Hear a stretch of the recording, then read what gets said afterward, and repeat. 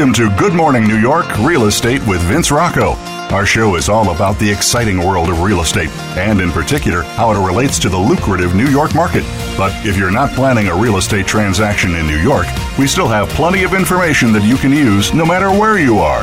Now, here's your host, Vince Rocco. All right. Good morning, everyone, and welcome back to the program. Happy Memorial Day to all of those who we didn't see or talk to over the weekend. At this hour, graduation season is upon us, and with that comes a wave of college graduates in need of an affordable apartment. While the city is lauded for its progressive jobs, it pales when it comes to availability of affordable housing for young people. Amid an affordability housing crisis, recent college grads shouldn't be surprised if finding an apartment that caters to an entry-level salary isn't easy in this town. What are the top 10 New York City neighborhoods for recent college grads? We'll talk about it. Based on people earning less than $60,000 a year, buildings that accept guarantors, and the concentration of other recent grads. Also at this hour, Reset and Recapture Your Health in 2018 with Dane Johnson, who'll be here a little later. How one man went from dying to thriving, the truth behind his Crohn's disease, and how he took back his life. But first, you are listening to Good Morning New York Real Estate, and I'm your host, Vince Rocco. In the news today, John Legend's coming home now has new meaning. The hit singer and his wife, Chrissy Teigen, who just had a son, their second child, just plunked down $9.02 million for a penthouse at 374 Broome Street in Nolita, according to city property records. The 3-bedroom, 3-bathroom unit is in a building called the Brewster Carriage House, where they used to live. Last December, the Post reported that the power couple toured the penthouse, which was then asking $9.5 million. So he got himself a little bit of a deal. Sources said the couple loved the neighborhood and the building, but they needed more space and they wanted to stay put. As first reported by the New York Post, Academy Award-winning actress Holly Hunter has listed her handsome Fort Greene brownstone for $4.5 million. According to property records, Hunter purchased the property in 2014 for $3.3 million. According to the listing description, the Italianate brownstone was built in 1864 and still has many of its original details, including 5 decorative fireplaces with original mantels, high ceilings, and original inlaid wood floors. Billionaire movie and music mogul David Geffen has sold his Fifth Avenue co-op to a Russian oil magnate in a $24.5 million deal. Despite the high profiles of both sellers and buyer, the sale went down quietly in an off-market deal, according to The Observer.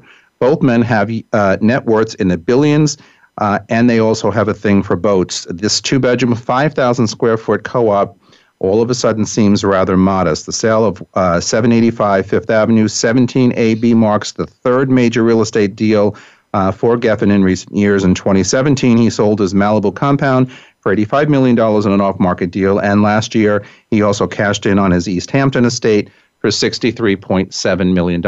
I mean, seriously? This is like crazy money. It's out of control. A 2-bedroom co-op on Fifth Avenue, 5,000 square feet? Okay, let's do it. Bruce Willis and his wife, actress Emma Hemming Willis, listed their Central Park West-fronting duplex for $17.75 million in January, and as of today, the property has officially sold. This, according to the New York Post. They report that the property hit city records today, with the final sale price being exactly the same as the listing price, $17.75 million. The buyer is financier Jeffrey Allen Keswin. The Willises purchased the apartment at 271 Central Park West for $16.995 million in 2015. Unlike the San Remo penthouse that Bruce once shared with his ex-wife Demi Moore, the 271 Central Park West duplex is decidedly staid. Well, that doesn't sounds too staid to me. Anyway, good morning, and how is everybody? Great. So back from Memorial Day. Yeah. What did everybody do this weekend?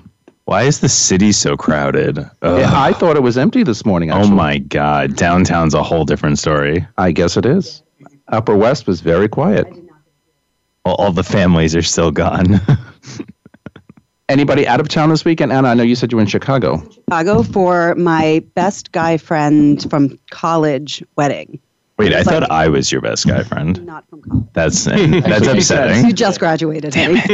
Good point. There are past people in all of our lives, Matthew, isn't that right? And it was really fun. There was a lot of old college friends and a lot of reminiscing and a lot of things I forgot about. So it was nice. And no kids. And no kids. That's, wow. Why? Because I was babysitting them. Yeah. We're here this morning with Noah Kaplan from Nest Seekers International, Matthew Cohen from CORE, Niall Lundgren from Compass, Ari Harkov from Halstead Real Estate, and Anna Shagaloff from Halstead Real Estate. So Moving right along, East Village and Greenwich Village residences are demanding that city officials only approve plans for a high-rise tech center if there are also protections put in place to prevent their neighborhood from becoming Midtown South. A 21-story commercial building at 124 East 14th Street, which is currently a P.C. Richard & Son appliance and electronics store, was proposed by the de Blasio administration as part of the mayor's New York Works initiative. It would include office space, education, and job training space, run by Civic Hall, retail space, and a community event space, according to proposals submitted in January. Some residents fear the construction of the building deemed a tech hub would accelerate what they call the neighborhood's transformation into Midtown South or an extension of Silicon Alley, while the city believes it will be economically empowering for real New Yorkers, whatever that means. What is the concern with this? Crowded neighborhood. Just 14th Street in general with the buses and the foot traffic and, major subway hub there. I think I kind of get that. But then if you think about, the Google headquarters on the west side, it didn't really change the neighborhood. So I don't know. It's kind of tough. Crowded, but there's only so much more they can do there. It made the neighborhood better, the Google headquarters. Yeah. Oh, wait, 124 is between what?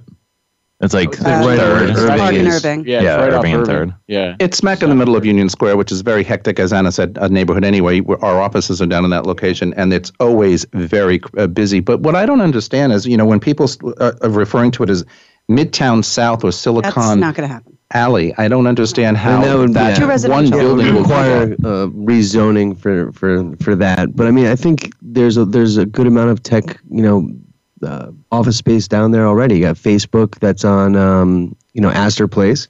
That's a big spot where a lot of tech is happening. And yeah, 14th Street could be a bridge, but that's not going to stop the progress from happening. But what is the real concern, though? I mean, because what happens inside of a building in a commercial, we're talking commercial right now. So inside of a commercial building, it could be a tech hub. It could be anything. How does that, or why would people in the neighborhood be fearful of something becoming too techy or too, whatever? I mean, it's inside, it's off the street, so to speak. And behind closed doors, it's not like you're building a glass tower, which you really can't build in that. New Yorkers are afraid of anything they don't already know. Always. So it's the fear of what it could be, and once it's there and once it's fine, everyone will forget about it. But everyone always fears what they don't know. But I think your point of people getting nervous about it being too crowded. It's already an area that I think has a lot of foot traffic. But first of all, Silicon Alley, that's cute. Who thought of that? That's a good thing. Sorry, just saying. I remember for a while, but it's oh really? Oh well, I live under a rock. We just graduated yesterday. Still working it out. Across the street is NYU dorms, so that could be very interesting for NYU students and internships and whatnot. I actually think it could be really good for the neighborhood. Just might add more traffic. It might add more traffic of Urban Place, which is sort of. Well, again, that neighborhood is already overrun with too many cars and too many people walking. But in any event, I just think that, I agree with what you guys said before, but the Google headquarters a little further west, and I don't think that harmed the neighborhood at all. In fact, it probably has enhanced the neighborhood and certainly brought a lot of jobs to the area. Moving on, a Manhattan Supreme Court judge has ruled that the condo building at 200 Riverside Boulevard can remove the Trump name from its facade, reports the New York Post. The condo board at 200 Riverside Boulevard has been trying to rid the building of the Trump name for a while, but earlier this year it was revealed that the Trump Organization was pushing back against the name removal and had moved forward with legal action. While the Trump Organization doesn't own the building, it does manage it, and the Trump Place name on its front of the building is part of the licensing agreement for which the organization received no money. So my question is, so what's in a name? I'll tell you something. I've had a listing. I've had a gorgeous well, it's not gorgeous, but it's a 2-bedroom. it needs work. No, I mean, it needs work. They know it needs work. But it's got all river frontage, and it has major potential, and we priced it really well. And in that building on the 37th floor, it took me a year to sell it because of that name. And the interesting thing is that the only people that came to look at it were foreign buyers. I had the same situation. We're on the market. Now I'm in contract. About 5. I know you are. Mazel tov, as they say. But I have a similar situation. I'm on the market almost 6 months now. We've taken it on, taken it off, put it back on again, lowered the price. I don't even get phone calls to show the listing. It's amazing. It faces the water. It's magnificent. It's a one-bedroom, but it's a highly priced one-bedroom, and I think it's now priced properly. Not even a phone call, not even a web inquiry, nothing. Another listing at 120, and it's a similar thing.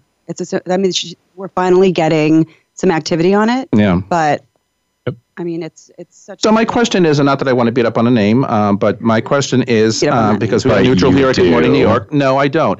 But so what do people who live in these buildings do? I mean, quite frankly, we joke about it, we get irritated about it, but I mean, these are people's lives, and these are people's apartments, and these are people's homes, and so there is sometimes a need that you have to sell something, and if you can't, in a quick time frame in this town because of a situation like this, what goes on? What happens? I mean, I don't think we've ever experienced this before, by the way. So, I mean, I've had a listing at 200 and a listing at 220, and we had similar experiences to you guys. I mean, I think at the end of the day, there's a price where everything sells. So eventually you have to drop the price. I can't divulge, internal details, but I can tell you that the boards in these buildings have been having a lot of conversations around the name and the management and what have you, and they've conducted internal polls, and the polls are actually very divided. And it's not divided politically, it's divided based on the quality of the management, the cost associated with taking the name down, the cost associated with legal, the bad press, long-standing issues in the buildings, but it's not a clear cut like everybody wants it off. Everybody, likes Trump or they don't like Trump. There's a lot more nuance to it. But we've had issues, and yeah. But Ari, let me ask you something. So what you just said sounds right. But so in those statistics, in that analysis, are they finding that the buildings managed by the Trump organization are managed well, or do they have issues with that? People like management. So that's one of the issues. So the people in the buildings who have lived there for many years like the quality of the management. They like the people that are involved in the management, and they don't want to rock the boat. And they're concerned that this is going to cost us hundreds of thousands of dollars in legal fees and turnover and loss of staff, in bad PR, so on and so forth. So you get more or less a 50-50 split on the internal polls in these buildings. Yeah, and I mean, I've done some sales at 120 and 220 in the Heritage, and I've had a similar experience to what Ari was saying. Like, I think that people actually don't. Obviously, Trump has a bad reputation right now, but he didn't always. I mean, as a person that grew up in Lincoln Towers, on the social, personal side, I think he ruined that neighborhood. But then on a real estate side, I think he made that neighborhood great also. I mean, he brought tons of jobs to the economy, and he brought great residences for people. So I think that people still actually like Trump for what he was and what he made. You grew up in Lincoln Towers? Me too. I totally forgot. I grew up there as well. Yeah. The people that currently live there and invested there, they're passionate about it. They still believe in it. They are. All right, we have to leave it there. Take a break. We'll come right back after these messages. This is Good Morning New York on the Voice America Variety Channel. Don't go away.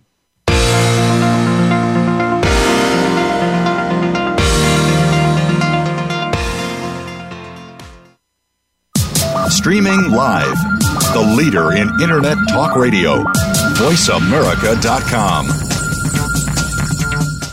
It's not easy to make it big in New York City. It's even harder to sustain that success for decades. However, two teams have defied those odds due to their formulas for success. Both have all-star rosters, performing at the top of their game. Each have an undying commitment to greatness, a willingness to evolve, superior training programs, and ownership that invests heavily in their product. It only seemed natural for the world's most valuable sports brand to partner with Halstead, a market leader in the New York metro area, and now proudly serving as the official luxury real estate firm of the New York Yankees.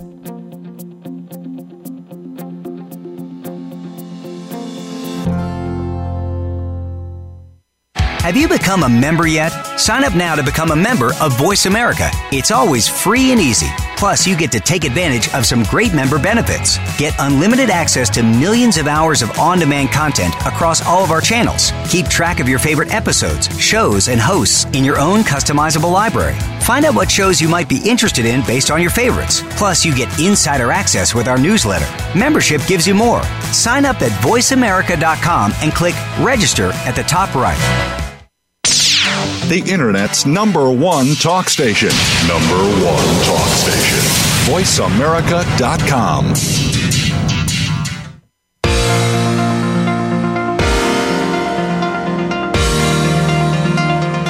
You are listening to Good Morning New York, Real Estate with Vince Rocco.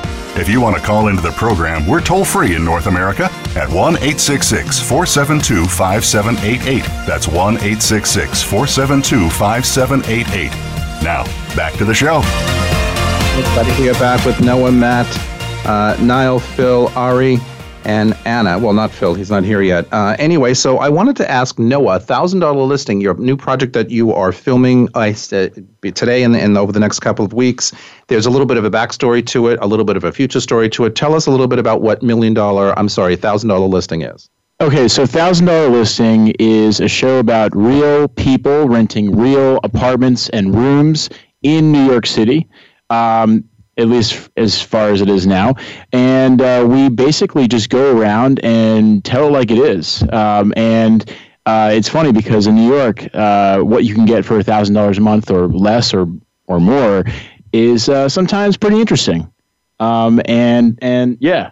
So is this the premise of the show? The premise of the show is rental only, small rentals, rooms, smaller apartments, price point at all? Yeah, we're there to document, artists and people coming up in the world, just having moved to the city, people with, everyday jobs that are looking for everyday rental situations. And what is your job on camera? My job is to expose. Well, my job is to shine a light on what's going on. And these people don't get much portrayal in. Where do we watch this? So we watch this right now. It's on YouTube, and I'm gonna I might have some Instagram stories because that's taken off. So yeah, something like that.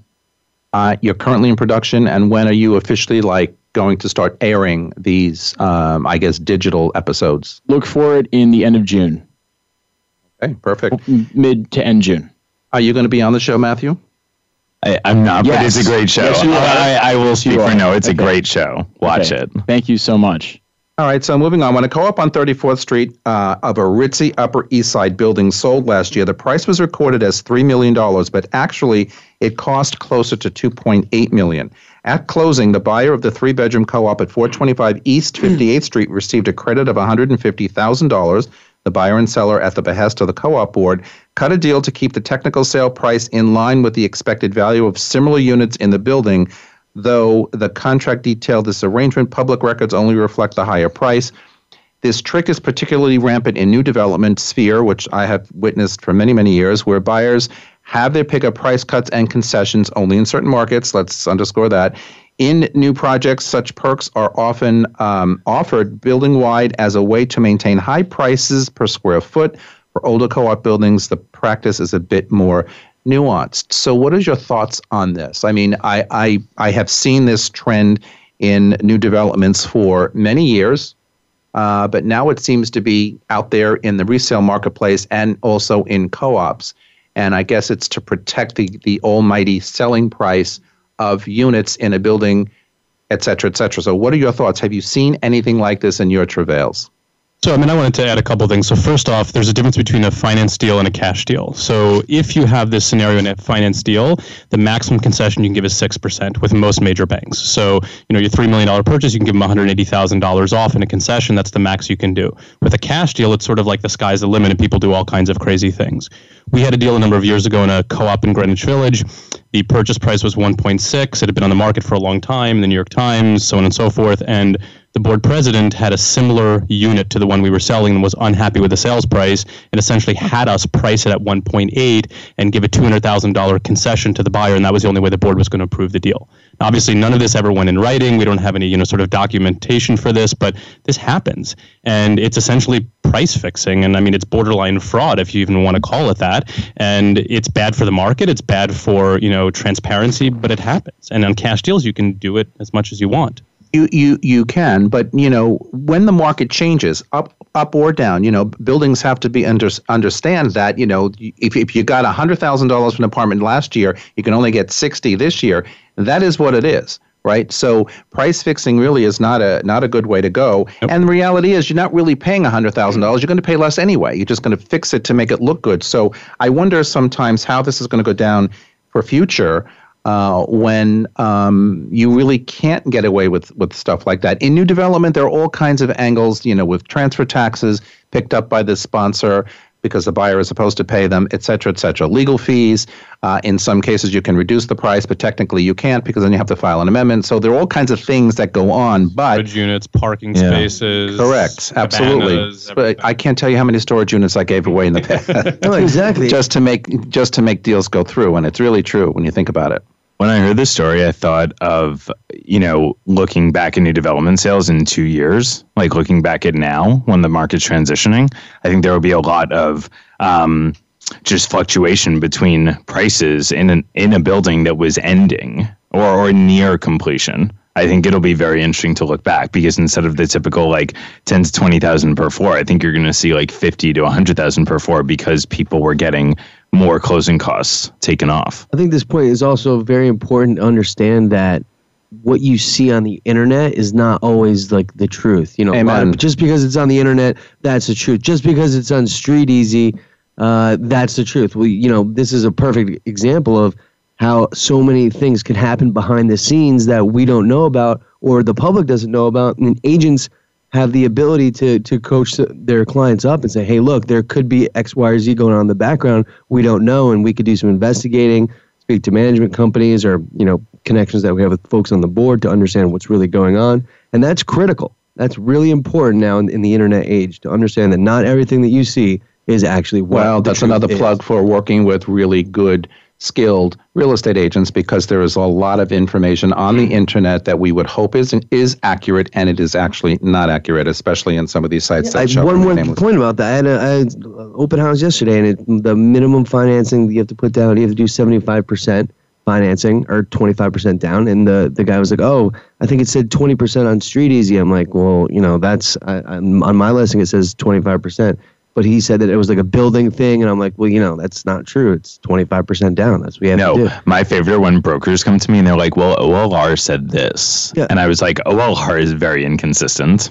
You might want to check again. I like not to be really harsh, but I mean. In addition to that, it's inconsistent and it's usually based on what buyer agent's input is. So if the agent does not update, does not put the accurate information in the system, it goes all over the place incorrectly. It's and like that's the Wikipedia really a bad thing. Of real estate. Well, Street Easy, the same thing. You put it into your system in your company, and then it gets fed out all over the place. But if you put wrong information in, wrong information gets fed out. So you got to be really careful when you have a listing. And by the way, legally, I've seen people have issues with commissions. Okay, if it goes out incorrectly and a broker says, well, you said it's 6%, but it's really 5%. Sorry, it's 6%. So you got to be very careful with information going out there. We talk a lot about pricing on this program. I understand it. And the reason we do it is because people ask me about it almost daily.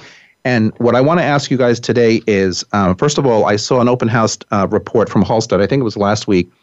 21, and I'm just trying to pull this out of memory, 21 open houses had 0 attendance. So to me, that is a statement as to where we are in the marketplace today, May 2018. 21 open houses. Now, I don't know about this past weekend. I think this was last weekend going into the holiday. Are you seeing in your open houses good traffic or not? Now, last weekend, when this statistic was registered, I had one open house and I had no one come. In a 2-hour period, new development, 0 attendees. And my stuff doesn't get recorded on this report because it's new development, but I can share in the drama of no one showing up. Where are we with this, and what are you seeing with this? Drama? No. Drama to the seller. I think it's also a telltale sign of where we're at in the market. The fact that a lot of people were doing open houses 2 days ago on the Sunday of Memorial Day weekend. I mean, in the past 3 or 4 years, I've always found that on holiday weekends, maybe under 10% of brokers will do open houses. And this weekend, I saw a good 50% of people doing open houses, which, I mean, good on those people trying to make things happen. I don't believe in open houses during, holiday weekends, but that's just me.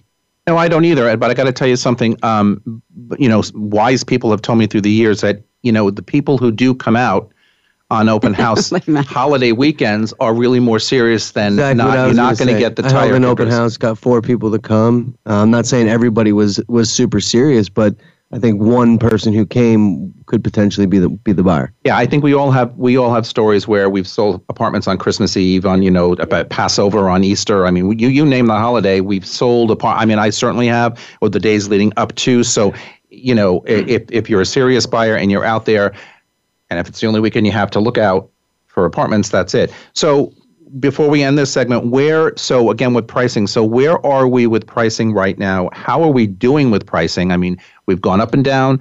Ari said something a little earlier that, if you're priced right, at some point it will sell. So how are we doing right now with telling our sellers that the market is such and we need to be where we need to be from a price perspective? I think that you need to be on a certain level with your sellers that they can trust you and understand that you come from experience and you know what you're talking about. If you even try to be aggressive in this market, it's going to hurt. And you're going to end up negotiating further than you would have if you priced properly. I told a seller just this weekend who called me, I said, no, we're not going on the market because he wants a certain price. And I said, we're not going to be able to get it.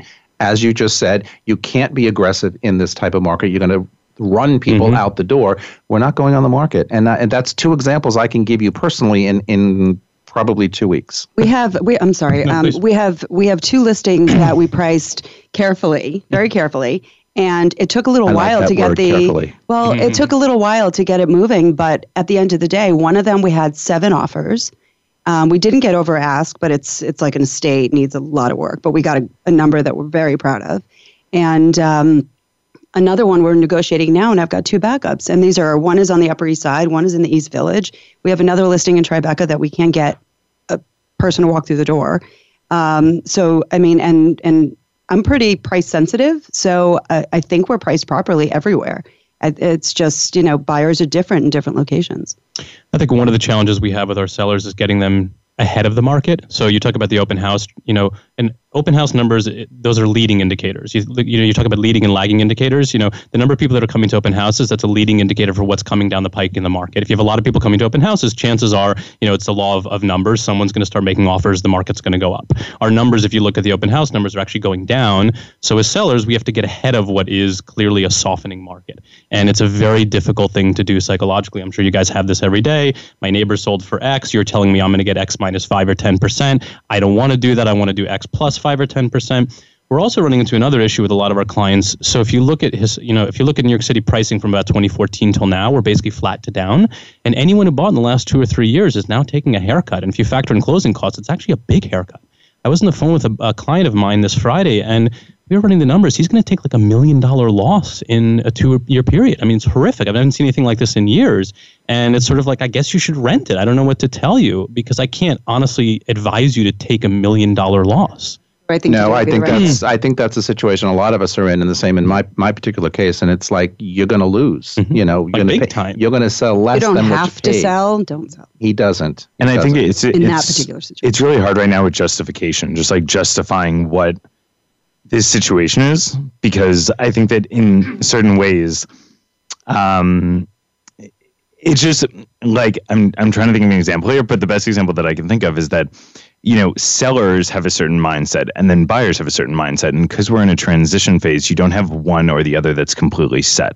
So it's hard when people are not on, when a situation is not on one side or the other and it's kind of in between. And so where I go off of this is that, you kind of have to bring it down to basics and go into details of what's going on in the market. Like I know for my buyers that I represent right now, it's a great thing with the 10-year treasury and how that was at the highest, in the last 2 weeks, it went above 3%. So the fact that it's now gone a little bit below 3%, that's bringing down interest rates. It's a great thing. But then on the other hand, your sellers get word of that and they think that's a really good thing for them as well. Right. So it's putting it all in perspective. All right. We have to go. We're live from Blast Off Productions.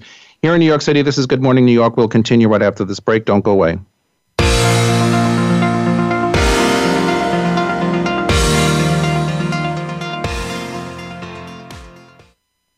Stimulating talk gets those synapses in the brain firing really fast. All the time. The #1 internet talk station where your opinion counts. VoiceAmerica.com. American Heroes Network is a program for and about our American veteran heroes and their families. Join host Gary Ray as he shows what is being done to help our veterans and showcase the companies and organizations that are helping our veterans and their families rebuild their lives. Listen for American Heroes Network, live and powered by the Voice America Variety Channel, every Tuesday at 11 a.m. Eastern Time, 8 a.m. Pacific Time. Streaming live, the leader in Internet Talk Radio, VoiceAmerica.com. The Voice America Live Events channel is here now to showcase your corporate, individual, or organization's live event. Visit voiceamerica.com/live events to see all of our past live events and find out more. Whether it's a multi-day conference, special speaker, or single-day event, we've got everything to make your event a success. We can do a few hours or a few days. For more information about taking your event to the next level, call Jeff Spinard at 480-294-6417 or email info@voiceamerica.com. Again, that's Jeff Spinard at 480-294-6417 or send us an email to info@voiceamerica.com. Voice America is where you are and where you want to be. Join us around the globe as we broadcast live from some of the most interesting events available. Don't forget to view all our live events, including on-demand access to past events that you may have missed by visiting voiceamerica.com/live events. Streaming live, the leader in Internet talk radio, voiceamerica.com.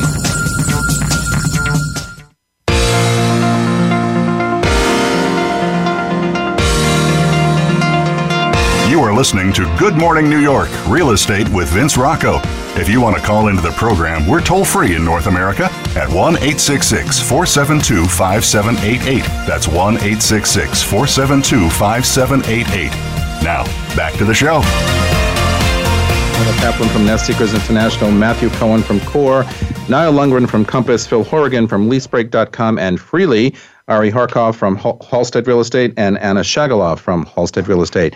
So graduation season is upon us, and with that comes a wave of college graduates in need of an affordable apartment to rent. While the city is lauded for its prospective jobs, it pales when it comes to the availability of affordable housing. Amid a housing crisis, recent college grads shouldn't be surprised if finding an apartment in New York City is that easy. What are the top 10 New York City neighborhoods for where they are finding these apartments? So one of the things that kind of surprised me when I'm looking at the statistics is the number one location is Morningside Heights. Comments on that. Morningside Heights is the I guess the cheapest, or where there are more affordable apartments for young recent college grads to rent in this city. I used to live on 113th Street on the border of Morningside Heights in Harlem. And I can say firsthand that there is a lot of really affordable housing along just further west and north of Columbia, as well as that there are a lot of streets like LaSalle that are part of Morningside Heights that people don't think of when they think of Morningside Heights. They think of Broadway, they think of, Columbia, the beautiful, beautiful co-ops. There are these streets like LaSalle that have low-income housing and middle-income housing that I think, unfortunately, are in that assessment. So I think there's a big just number 2 was mixture. Bed-Stuy in Brooklyn. Number 2 neighborhood. That one I can almost understand, right? What are you seeing, Noah? Well, I'm also seeing recently Facebook just added this rentals as part of the marketplace. And now instead of going to Craigslist, if you're a recent college grad, you're looking to save money on renting a room, you can go straight to Facebook and you can geotag, like they have it geotagged or whatnot. So you can actually go to a map and find all the rooms for rent under $1,000. Facebook is now in the rental business? Yes. Isn't that something? And now no words. Listings from Zillow. Are you really surprised, though? No words. Are you really surprised? I'm not really surprised, but you know what? I'm pissed off. Yeah. Why? I'm not surprised Google doesn't have something. Like, I'm shocked they don't have it. I'm sure they're working on it. Why does the local hair cutting place, barbershop, have real estate listings in the window? I mean, give me a break. Come on. Stop. We're living in a startup gold rush right now where data is key, and once you have Frele, or once you have something like that, you can do a lot with it. But they're eating his lunch, by the way. That's just wrong. Well, that's right. So we should ramp that up. Number 3 is the financial district. That one surprised me because anything about the financial district is expensive. So how could that be the number 3 easiest place for young college grads to rent? Well, it's basically because it's dominated by shares, and you can flex all the walls. So you rent a 1-bed for $3,000, put a wall up, make it a 2-bed. Each person pays $1,500. That's the Five Eyes. Still allow shares down there. And so the wall scenario in shares is legal again and back? I don't know. It's case by case. Also, Vince. yeah. Every I don't building know if is legality really comes into different. play. No, it's never been like illegal. It's just that there are now. Well, it was very against fire specific- code, so Right. it became Well, no, illegal. I'm trying to say that- Right. well, no, but there are just very specific rules you have to follow, and a lot of landlords just said, "I'm not even getting involved in this." Right. You know, it's just like the Airbnb thing, where a lot of landlords said, "I'm not even getting involved in anything under 12 months because it's just too risky, or especially under 30 days." So yeah, but anyway. All my friends who are younger than me, I know, shocking. They got kicked out of Alphabet City because it was too expensive, and they moved down to Financial District. And they all make like 1 bedrooms into 4 bedrooms, and 2 bedrooms into 6 bedrooms. Like it's a When I wild graduated, thing. it was the Upper East Side, Yes, like way east. absolutely. Now that's even Yorkville, changing. all the way up in the 80s and Yeah. 90s. Hill was- I absolutely. got out of there as too. soon as I could. Is Me Murray too. Hill So Murray Hill, And Murray Hill I have still, to yeah. since we're off the record on the air. I was in Murray Hill first, and then Murray Hill is a lot of tri-state wealthy kids that Yes, all that share need the real services. 2 bedrooms, Yeah. and they are Well, not that's cheap. Yeah, they need now. full service buildings. But what Anna's I referring can to give way you back when, that's not first-hand knowledge. Yeah, I'm talking about tenements on like 81st and 1st. correct. But, Five now. floor walk-ups. I Lower mean, Side Street. unbelievable. Okay, Murray Hill is an example of a neighborhood that used to allow shares and then really cracked down after the fire code. So I remember when I started in the business, 14 years ago? I mean, that's where you went for shares. All those buildings allowed shares, and then a lot of them now do not allow shares. And they have. I mean, the line of close on the floor was the line of demarcation for certain rooms, right? Don't cross over that line. That's where you go. There's wonderful bars in the neighborhood as well, you know, Yes. with an assortment of, different Absolutely. wing specials and different kinds of beer on tap. And so obviously it's You great can tell for he the just kids. came off of Memorial Day weekend, right? Wings, Wing hot special. wings, beer. Right? Perfect. Yeah, All right, number four and 5, Assortment Bushwick wings, and Clinton Hill, again in Brooklyn. Bushwick and Clinton Hill. I can see it. I can understand it. These are neighborhoods on the rise. So right now the rents are low. Midtown South and Midtown West. Okay, so Midtown West, I happen to know, is not cheap. So where are they going in Midtown West? Well, Hell's Midtown South. Kitchen. Hell's Kitchen has a lot of walk-ups that are cheap, but also the new Not so Hell's cheap Kitchen. anymore. I'm putting air quotes up because I think it's ridiculous. The new Hell's Kitchen is in like the high 30s, and I just don't get it. Well, Sorry, that's all I was going that's to say. Midtown I West. just don't really. I was driving in a, Mic drop. cab last night. I'm not willing to drop that line It's down so to the desolate. 30s. HK is no. not in the 30s. It's Midtown West. Like that's Penn Station, Right. You live in Penn Station. Gramercy Park comes in number Some 8. do. Gramercy Don't knock Park. it. Now, come on now. Gramercy Park is not cheap. Okay. Gramercy Park is on Far that list? East. Number 8. No way. But what about Well, Far the East and farther east. Gramercy? Yeah, that's true. Far That's East true. is not even. But that's not Gramercy But Park. it's not Gramercy Park. That's right. The World hospital, over there. Bellevue. Is that That's where Bellevue. Bellevue is? Right? Yeah, but that's not Gramercy Park. See, Hey, I heard people rents always in judge Bellevue the are lines of really Gramercy cheap. It's Park not what anyway. It's not. it's. I mean, technically, I guess it is if you were to look at a map, but it's not what you think of when you think Gramercy Park. It wasn't me, I'll tell you that. I think it was I don't know. Facebook. I don't know who made. I don't even want to touch that one. Anyway, so Astoria is number 9 and Gowanus is number 10. So again, Gowanus, I understand. Astoria, not really. It's I been do around understand forever. Astoria. I think it's been around forever, which is why I'm surprised it's number 9. Yeah. I actually thought it would be higher up on the list. It sounds to me like tons of postgrads are going there. Lots of actors. Lots of Seriously, it's Really? like all actors in Astoria. But you're also every neighborhood you Food. stated How do you know is that? every. I was there I have yesterday no having clue. brunch. No joke. I was in Astoria yesterday having brunch. There's new Food is spots incredible. coming in. It's great. Astoria Yeah, is it's really fantastic. It really is fantastic. But I was surprised that it comes in at number 9 as well. I mean, I just didn't, But wait, every neighborhood you mentioned is a big neighborhood that has a very nice part and a part a little further out that's Yeah. very cheap. Yeah. I think it's going towards that, like everyone. Very good point, Matt Cohen. Ooh, Anna Shagalov, thank you. Okay. I'm sorry. Moving on. So the New York Times. Here's another neighborhood. So the New York Times reports, think Canal Street and the following sights and sounds likely spring to mind: shrink wrap counterfeit purses displayed on a blanket, ready to be rolled and stowed in a flash. You want to buy a Louis Vuitton, a knockoff Louis Vuitton, right? There's where you're going to go. Now clear some space in that mental image and insert a high-end luxury goods store and a high-end hip jewelry boutique. Replace some of the tourists with Brooklyn hipsters who also wear fanny packs, whatever. And there you have it. If Canal Street's newest neighbors are any indication, this is a picture of its future. I think people initially were afraid of Canal Street for a long time, and now they're recognizing there are just so many advantages to the area. So honestly, I have to tell you something. I've always thought of Canal Street as being too busy, too crazy, to a lot of things. So, but again, with all of this, gentrification and all of this movement to find new areas and places to be, Canal Street seems to be the place to be. What's up with that? Well, I live just east of where Canal Street ends. And if you go to Canal on the very eastern border of it and start migrating west, It's actually really cool. There's some really cool diners and shops and art galleries. And if you think about it, Canal Street is the one street that divides two of the hottest neighborhoods in the city. So at some point, it's got to migrate. I mean, Soho and Tribeca, and now the Lower East Side. But do you see though that some of these knockoff, jewelry places and luggage places, and like I said, Louis Vuitton knockoffs, but which was always a staple of that area. Do you see those places literally leaving completely because all of a sudden, maybe I've lived down there. They can't want more money and they can't afford it. I've lived down there for 7 years, and if you live in any neighborhood for a long time, you get to see the changes on a real basis. My neighbor. Yeah, we actually live like a block or two away. But I used to live closer to Mulberry Street in Canal, and I lived there for about 5 or 6 years. And you'll notice that right on Canal Street, there's a lot of buildings that are trading hands, and you get like these private equity real estate companies that are coming in and buying them. They're kicking out. There was this one. The Starbucks right on Center in Canal, right there, right in the building right next to it on the west side. That was like a guy who sold belts, like a relatively homeless guy who was just living out of the door there. Relatively. He would say, I think he kind of lived in everything is relative.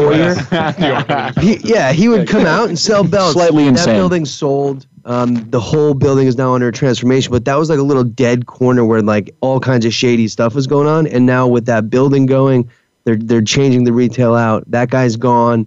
You're seeing the fake handbags moving and pushing away. So you could see the changes. It's happening for sure. Well, it's definitely. Cool. From Niall and I, from our perspective, we're there. We're literally seeing it every single day, and it's like I'm psyched for Canal Street transformation. It's really definitely happening. Well, you guys are talking about East Side. How about West Side? I think West Side's also transforming, like with Hudson Square and everything on Renwick, and Dog Pound is there. There's a lot. Ryan goes to Dog Pound. Ryan goes to Dog Pound. My boss. But the west side of Canal after 6th Avenue has really never been an issue.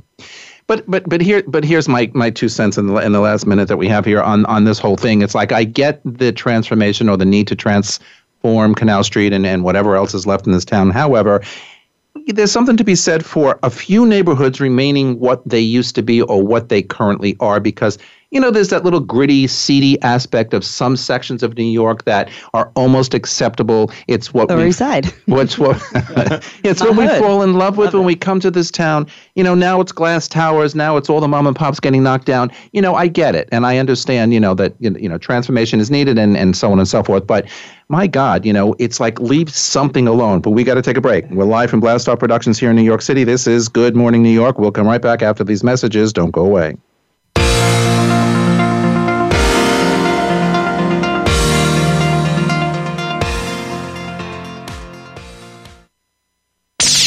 The Internet's #1 talk station. #1 talk station.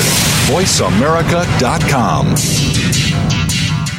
It's not easy to make it big in New York City. It's even harder to sustain that success for decades. However, two teams have defied those odds due to their formulas for success. Both have all-star rosters, performing at the top of their game. Each have an undying commitment to greatness, a willingness to evolve, superior training programs, and ownership that invests heavily in their product. It only seemed natural for the world's most valuable sports brand to partner with Halstead, a market leader in the New York metro area, and now proudly serving as the official luxury real estate firm of the New York Yankees.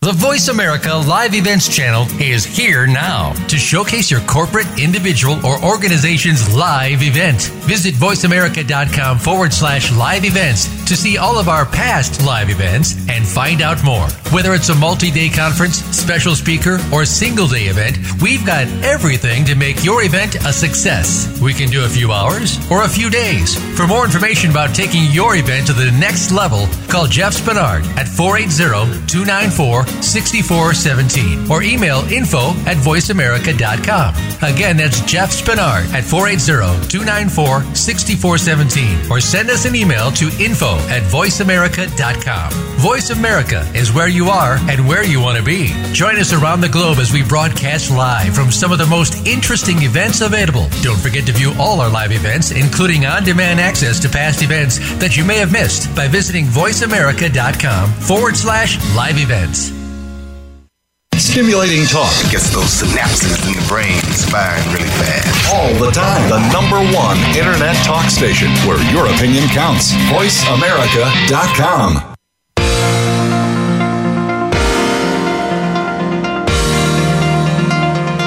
You are listening to Good Morning New York, Real Estate with Vince Rocco. If you want to call into the program, we're toll-free in North America at 1-866-472-5788. That's 1-866-472-5788. Now, back to the show. That's Phil, Ari, Anna, and Niall, and we're talking now shareholders who wish to make any changes to their units must ask permission of the co-op board of directors through an alteration agreement. So we're talking about co-op owners and wanting to do work in your apartment. Everybody thinks that they own their space. In fact, they don't. You're a shareholder in the entire building, which is the corporation. But you do have some leeway. But when you want to do work, you have to turn in an alteration agreement. So what is usually included in this agreement? And one of the things I'll point out to everybody is when you buy an apartment and it's an obvious need of renovation, one of the things you don't want to do is turn in an alteration agreement with your initial board package, okay? Because that can turn into catastrophe and turn down and drama. If Matt wants to use the word drama, I mean beyond. But I have had people insist that they do so, and it always turns out terrible. So get approved first, then come back and say, okay, this is what I need to do. So what goes into this alteration agreement when you decide you're going to renovate either a major renovation or a minor renovation? What goes into it? Dry structural issues or structural beams and columns and plumbing. Number one. In the simplest terms, it's what guidelines you have to follow as a buyer if you're going to be doing work in the building. You wanted like an actual definition. Some of the points on it. Well, scope of work is definitely in need of architect and contractor scope of work to present to the board to say, hey, I'm doing all of this work, or I'm doing a little bit of work, or I'm gut renovating, whatever. So scope of work is a good place to start, right? Yes. I mean, one of the things that we always counsel with our buyers, to your point about, not delivering an alteration package, all the time we get buyers, they look at an apartment that they needs work, and their thing is, okay, I don't want to buy this unless I know I can do X. And the answer to that is you shouldn't be buying a co-op because we can't guarantee that you can do anything. And even if it meets code, and even if your architect says no problem, we can do it, you may not be able to do it. So it may not be a wet over dry issue, it may even be a structural issue. Maybe that the board doesn't like this, or the board has not gotten up to speed on allowing washer dryers in units, even though the plumbing can in fact support it, and other kinds of issues. Yeah, so there's no guarantee that you can do anything. Yeah, another thing to consider is that if there are a number of renovations happening in the building, yours could be pushed back by 6 months to a year. Yeah. So that's something that's very, very, very true. And that actually happened to one of my buyers. They had to wait a year because there was, I think, 3 renovations before them, 2 currently underway, and 1 was about to start. So in fairness to the rest of the people who live in the building, you don't want to have multiple apartments under construction with all that noise, all day long. I get it. I would say that is one of the things I learned as an agent. And if you're a savvy buyer or a savvy buyer's agent, you ask for the alteration plan or agreement pretty early on in the process, because and this is before you even go into contract, because sometimes there are things on there, for example, they may say you can't do work during the summer even. You can't do work during certain hours. There are defined times, yeah. There are certain fees you have to pay. If you're not finished with your work within 3 months, there's like a daily fee you have to pay. There's like all these different rules, and like you said, maybe only 2 renovations could go on at the same time. I mean, these things could dramatically affect the way and when you move into your apartment, the way you're going to do the renovation and when you're going to live and move into the apartment. But what I already said before is, and one of the things he said is very true. You know, buyers can sometimes get scared off because they want to know before they purchase an apartment, can I do X? Or I really need to do Y, and I just want to know, just a quick, run by the board if they'll allow this to happen. And I say the same thing as he just said before. Well, you know what? You really can't ask them ahead of time if you can do this kind of stuff. Assume that you can do, I'd say 80% of it, just to be safe, but be prepared if they say no. So with that said, you either go forward and purchase, or you decide to buy a condo. You have to be or okay do with the worst something case scenario, and then anything from there is bonus. Absolutely. One of the other things, too, you need to give notice to the people in the building. It's in a formal way that you give notice to people in the building about what type of work is going to be performed, how long. There's always a time structure, and there's always usually a cutoff, 4 or 5 o'clock in the afternoon, certainly not on Saturday and Sunday. And as Phil said before, you can't always work throughout the summer. So what does that do to people who really buy a place that's a wreck, really need to move into it, but are constrained by all of these rules about renovation? What do they do? Well, it depends on how special the place is, how much they want it, and they're just going to have to deal. I mean, we're in a co-op culture. It's the same about managing your client's expectation about everything else. You just have to manage their expectation about what they're going to incur. Like if they have a time frame, they should get rid of that time frame. They should lock themselves into leases because, the DOB takes a long time. The board might take a long time. City might take a long time. Your architect might take a long time. With what Ari and Phil said, depending on the scope of the work, there's some easy ways I always think to do research. Like if you're trying to do some major things, maybe don't buy in a pre-war building where walls are super thick and things are very cement driven. Whereas, like the Jensen Lewis building.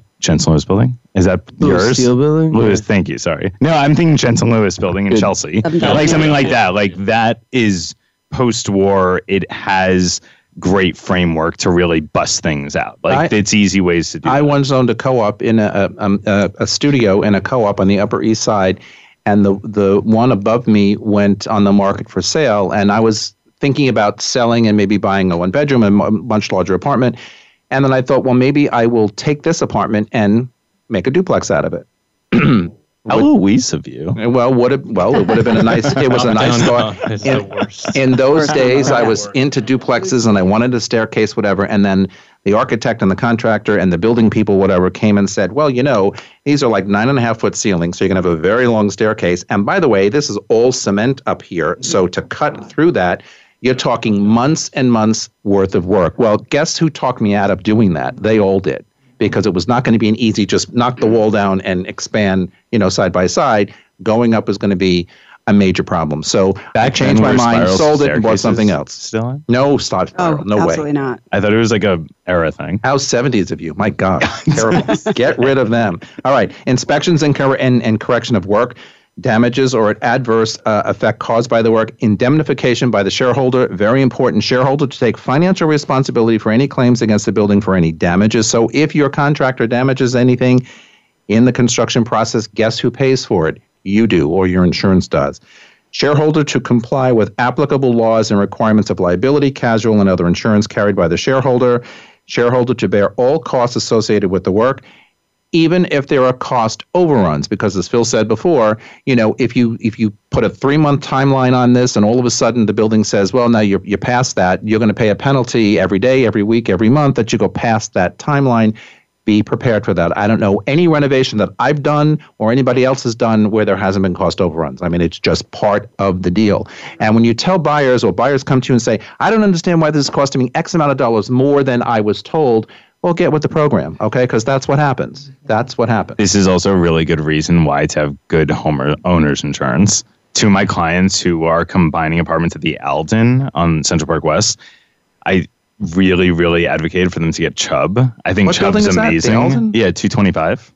Oh, yeah, right. Oh my God, that building, yeah. They got Chubb last minute, even though they were like Travelers clients, and their contractor left something on overnight, and they had a huge fire a few weeks ago, and the building really not fined them, but like had major penalties financially, and Chubb paid for it all. I mean, can you imagine just creating 10%. A massive fire? I mean, that's just... Chubb is paying you 10%. Thinking about the Allstate commercial on TV all the time where the people crash the car and say whatever. It's like, okay, good plug. Anyway, that's it for today. We're out of time. Can I say something quickly? Go. Happy birthday, J. Overby. Happy birthday, J. Overby. We love you. Thanks to my guests and panel as always. Always remember how wonderful life is while you are in this world. Elton John and Bernie Taupin, responsible for that. Be kind to one another. For all of us at Voice America all around the world, thanks for joining us today. We will see you next week. Goodbye, everybody.